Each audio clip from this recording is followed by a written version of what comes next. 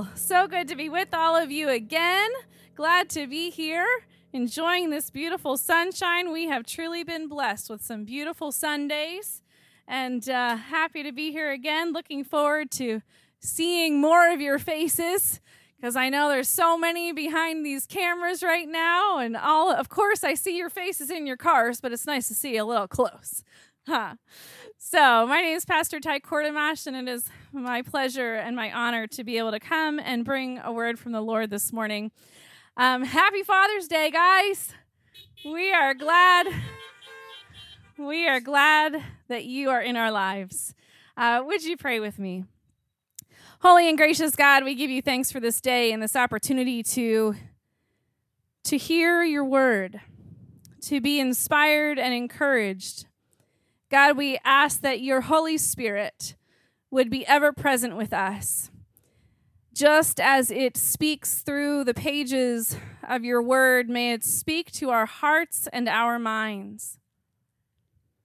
Gracious God, I ask that you would take these words of mine, the things that are foolish to this world, and that you would do something great with them. Thank you, gracious God, for how you use even the least of these. We pray it in Jesus' name, amen. So this morning, I want to share a few verses with you from Thessalonians. The first Thessalonians, chapter 2, verses 11 and 12. Hear the word of the Lord. For you know that we dealt with each of you as a father deals with his own children, encouraging and comforting and urging you to live lives worthy of God, who calls you into his kingdom and glory. Well, now that you've heard 1 Thessalonians, let me remind you of a story that we find in Luke 15. In the story that Jesus tells, he tells all kinds of stories, some entitled parables. And this one sometimes is called the parable of the prodigal son, or maybe the lost son. So I'm just going to paraphrase a bit and remind us, or maybe tell for the first time in your hearing, this story of a father who had two sons. And the one son said to his father, "Hey, Dad, I'm tired of all this work. I'm done with this life. I want you to give me my inheritance. I'm not waiting around. Would you give me my inheritance so that I can go and live life and experience and gain my own understanding?" And the father, as far as we know, said, okay. There isn't too much argument there in the word. So he gives him his half of his inheritance, or the half of his property. He gives him his inheritance, and that son goes off. He finds his own way. He finds his own place to live. He's doing his own thing, but he was not very good with his finances. Some of us might understand that feeling. He wasn't very good with his finances, and before long, it was all gone. He had used it on all of the good foods, and he had enjoyed time with these friends that were friends, he soon found out, because of his means. But when all of that was gone, not only was he without resource, but he also found himself at the beginning of a famine, which meant that there was no place to work. He had no way to be able to provide for the needs that he had. But he was able to find himself a job working for a man who owned a pig farm. But that was as good as it got. There was no extra money. There wasn't even food for him to eat. And he found himself so hungry that he was longing for the food that he was giving to the pigs. And finally, he thought to himself, I can't do this anymore. I'm not going to survive. He said to himself, I'm going to go home, not to be returned to the place of sun that I had when I left, but I'm going to go back so that I can at least serve in my father's household, because serving there would mean that I would have more than I have now. Serving in my father's household would mean I'd have a place to sleep, and I'd probably have some clothes, and I'd even have food to eat, because my father is one who cares for every person. And so he went. And while he was still a good distance off, his father saw him coming. And his father ran to him. And he said, as soon as he met with his father, he said, I am so sorry. I'm so sorry that I have dishonored you, that I have squandered what I had. And I don't want to be returned to the place of your son. But will you allow me to just work with all of those who serve you? That's all I ask. And his father said to the servants, bring a coat for my son. Bring a ring for his finger. He did return him to a place of sonship. Not only did he return him to a place of sonship, but then he celebrated that fact. Then he called for the fatted calf to be killed and prepared, that there would be a great feast. And then we hear of the second son, who comes in from the field and says, what is this? And they tell him, your brother has returned. And this is how your father has greeted him. He said, what? Dad, I did what you said. I didn't question you. I didn't have to go and find my own way. You asked, and I did. And he said, yes, you have. And at any time, you need to remember that all that I have has always been yours. This father having two very different sons, right? One that would do simply because he was asked. He knew the responsibility that was his, and he did it. Another who said, I don't understand why you just do what he tells you. I want to go experience things for myself. You might, if you're a parent, you might be thinking, I know what it is to have children that talk like that sometimes. I know what it is to experience a child who's just going to do what they're going to do. Or maybe you have a child that is more of a clingy child, one that's always around, right? Not one that's going and doing because you asked, not one that's finding their own way, but maybe there's one that you have that just needs to see and watch and be present with you, to experience as you experience, and that is how they learn. It's something that we realize, especially as educators, right? That children learn in different ways. And it is not that they don't want to learn or that they don't want to have an experience, but they just come about it differently. And here this father is experiencing this with his two sons, how they learn and experience things differently, and yet he is able to say, you are still my child. You are still my child, and I want you to see and experience and learn, and I will not stop teaching and instructing. And even as fathers, right? You're all different. No father is exactly like another. You may even be different from your own father. Right? There are, of course, those who say, oh, I won't be like my father, but I want my children to learn this way. The Apostle Paul says this is how they dealt with the Thessalonians when they were there. When Paul and Silas and Timothy were with them, they were with them the way a father would be with his own children, Paul said. He said that they worked in a way that encouraged and comforted and urged them to live lives worthy of God. Encouraged, comforted, and urged.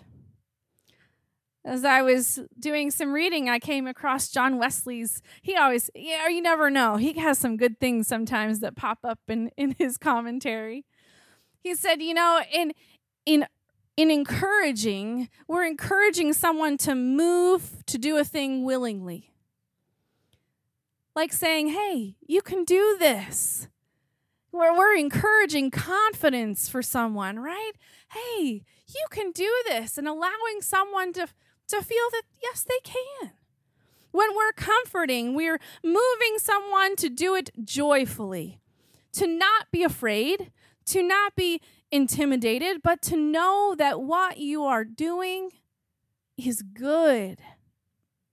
And then also to urge them to be moved to do things carefully, with great care, with intentionality. We are urged then to do things, to witness. That is actually what that word urging means in the Greek, witness. And it suggests this significance of being physically present with someone, right? That you have to be present in order to witness a life lived. And so that is what Paul is saying, that they came as a father would with his own child, to encourage and comfort and urge them to live lives worthy of God. Paul said that they themselves were involved in passing it along, this gospel message, and that as a result, they become vulnerable and even profoundly connected to the people that they are living and sharing with, and they give the gospel as well as themselves. Paul and Silas and Timothy are proclaiming the gospel for the sake of the gospel, for God himself, not for the sake of the church, not for the sake of their own fame or glory or edification, right? That's not why we become parents, so that we can say, look what we did. No, it's so that we can pass on and edify those around us. What an honor it is as parents to be able to say that you are involved in raising children, that you would become so vulnerable and so profoundly connected that not only are you giving wisdom, not only are you sharing, hopefully, the gospel, but you are sharing your very selves. So, have you parented in a way that is modeling a life worthy of God? Can you say that your faith in God has grown or even been strengthened as a result of parenting? Have you thought of it that way before? Perhaps you'll take a few moments, either today or sometime this week, to think about the different ways that God has shown and modeled himself as a father, and then identify whether or not the same could be said of you. What about things you want your children to know and learn and possess? Is there something that you wish for your child to develop? Well, then shouldn't you also become a student of that very thing? That if you want to teach patience, you need to know it yourself and exhibit it. That if you desire that your child would know God, shouldn't you also have that relationship with God that they then can witness? If you see an area where you would really like to grow, this is your time. It's now. Don't wait. Today is the day. Only you can stand to better yourself and better your child in the process. And just as the story in the prodigal son, never give up on your child.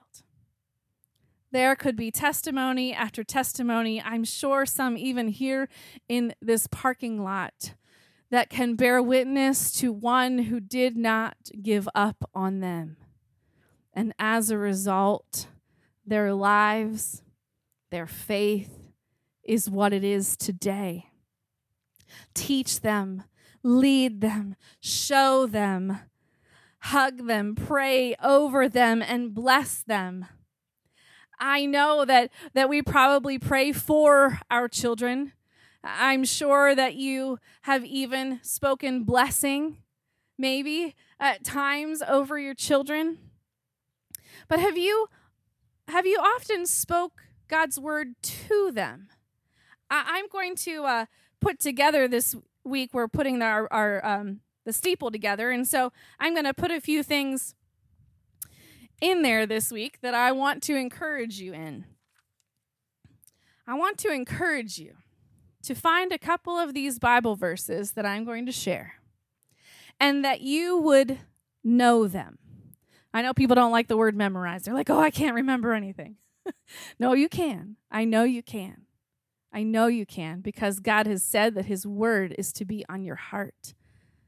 So God can make it possible that you will know this.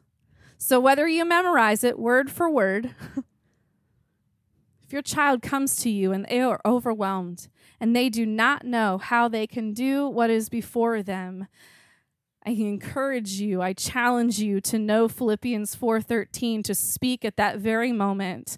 My child, you can do all things through Christ because he strengthens you. When they are unsure of what direction to take in their life, when something is just giving them a hard time, share with them Proverbs 3, 5, and 6. Trust in the Lord with all your heart. Don't lean on your understanding. Trust in God. Acknowledge him. He will make your path straight. Have you hugged a child and whispered words of God in their ear before? What about joy?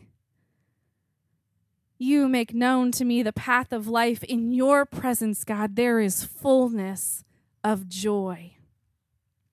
I'll share several verses. I'll share more than I'm sharing right now. But I'm praying that you will take God's word and that you will place it in your heart so that you then are able to place it in the heart and mind of your child, of your niece and your nephew, of your grandchildren, of your godchildren, because our children need to hear. They need to know and see this life of faith that is ours, that is theirs. And remember that just as you are pouring these things into those children, God has been pouring them into you. You are his. God has called you his own. So won't you spend a little extra time with your Heavenly Father this Father's Day? Just as you're preparing to call a father or perhaps spend some time with one, as you remember your own father and what he has done for you, don't forget your Heavenly Father. Take that time to spend with him and talk with him, allowing him to pour into you so that you may pour into others. There's so much that he yet wants to share with you. Will you pray with me? Holy and gracious Lord, we give you thanks for your word. We thank you for our fathers and the way you witness for them how it is to love, encourage, comfort, and urge us on to live lives that glorify you. Thank you, gracious God, for this word, for our fathers, and for you, almighty, gracious God. You are so, so good. We pray this in Jesus' name. Amen.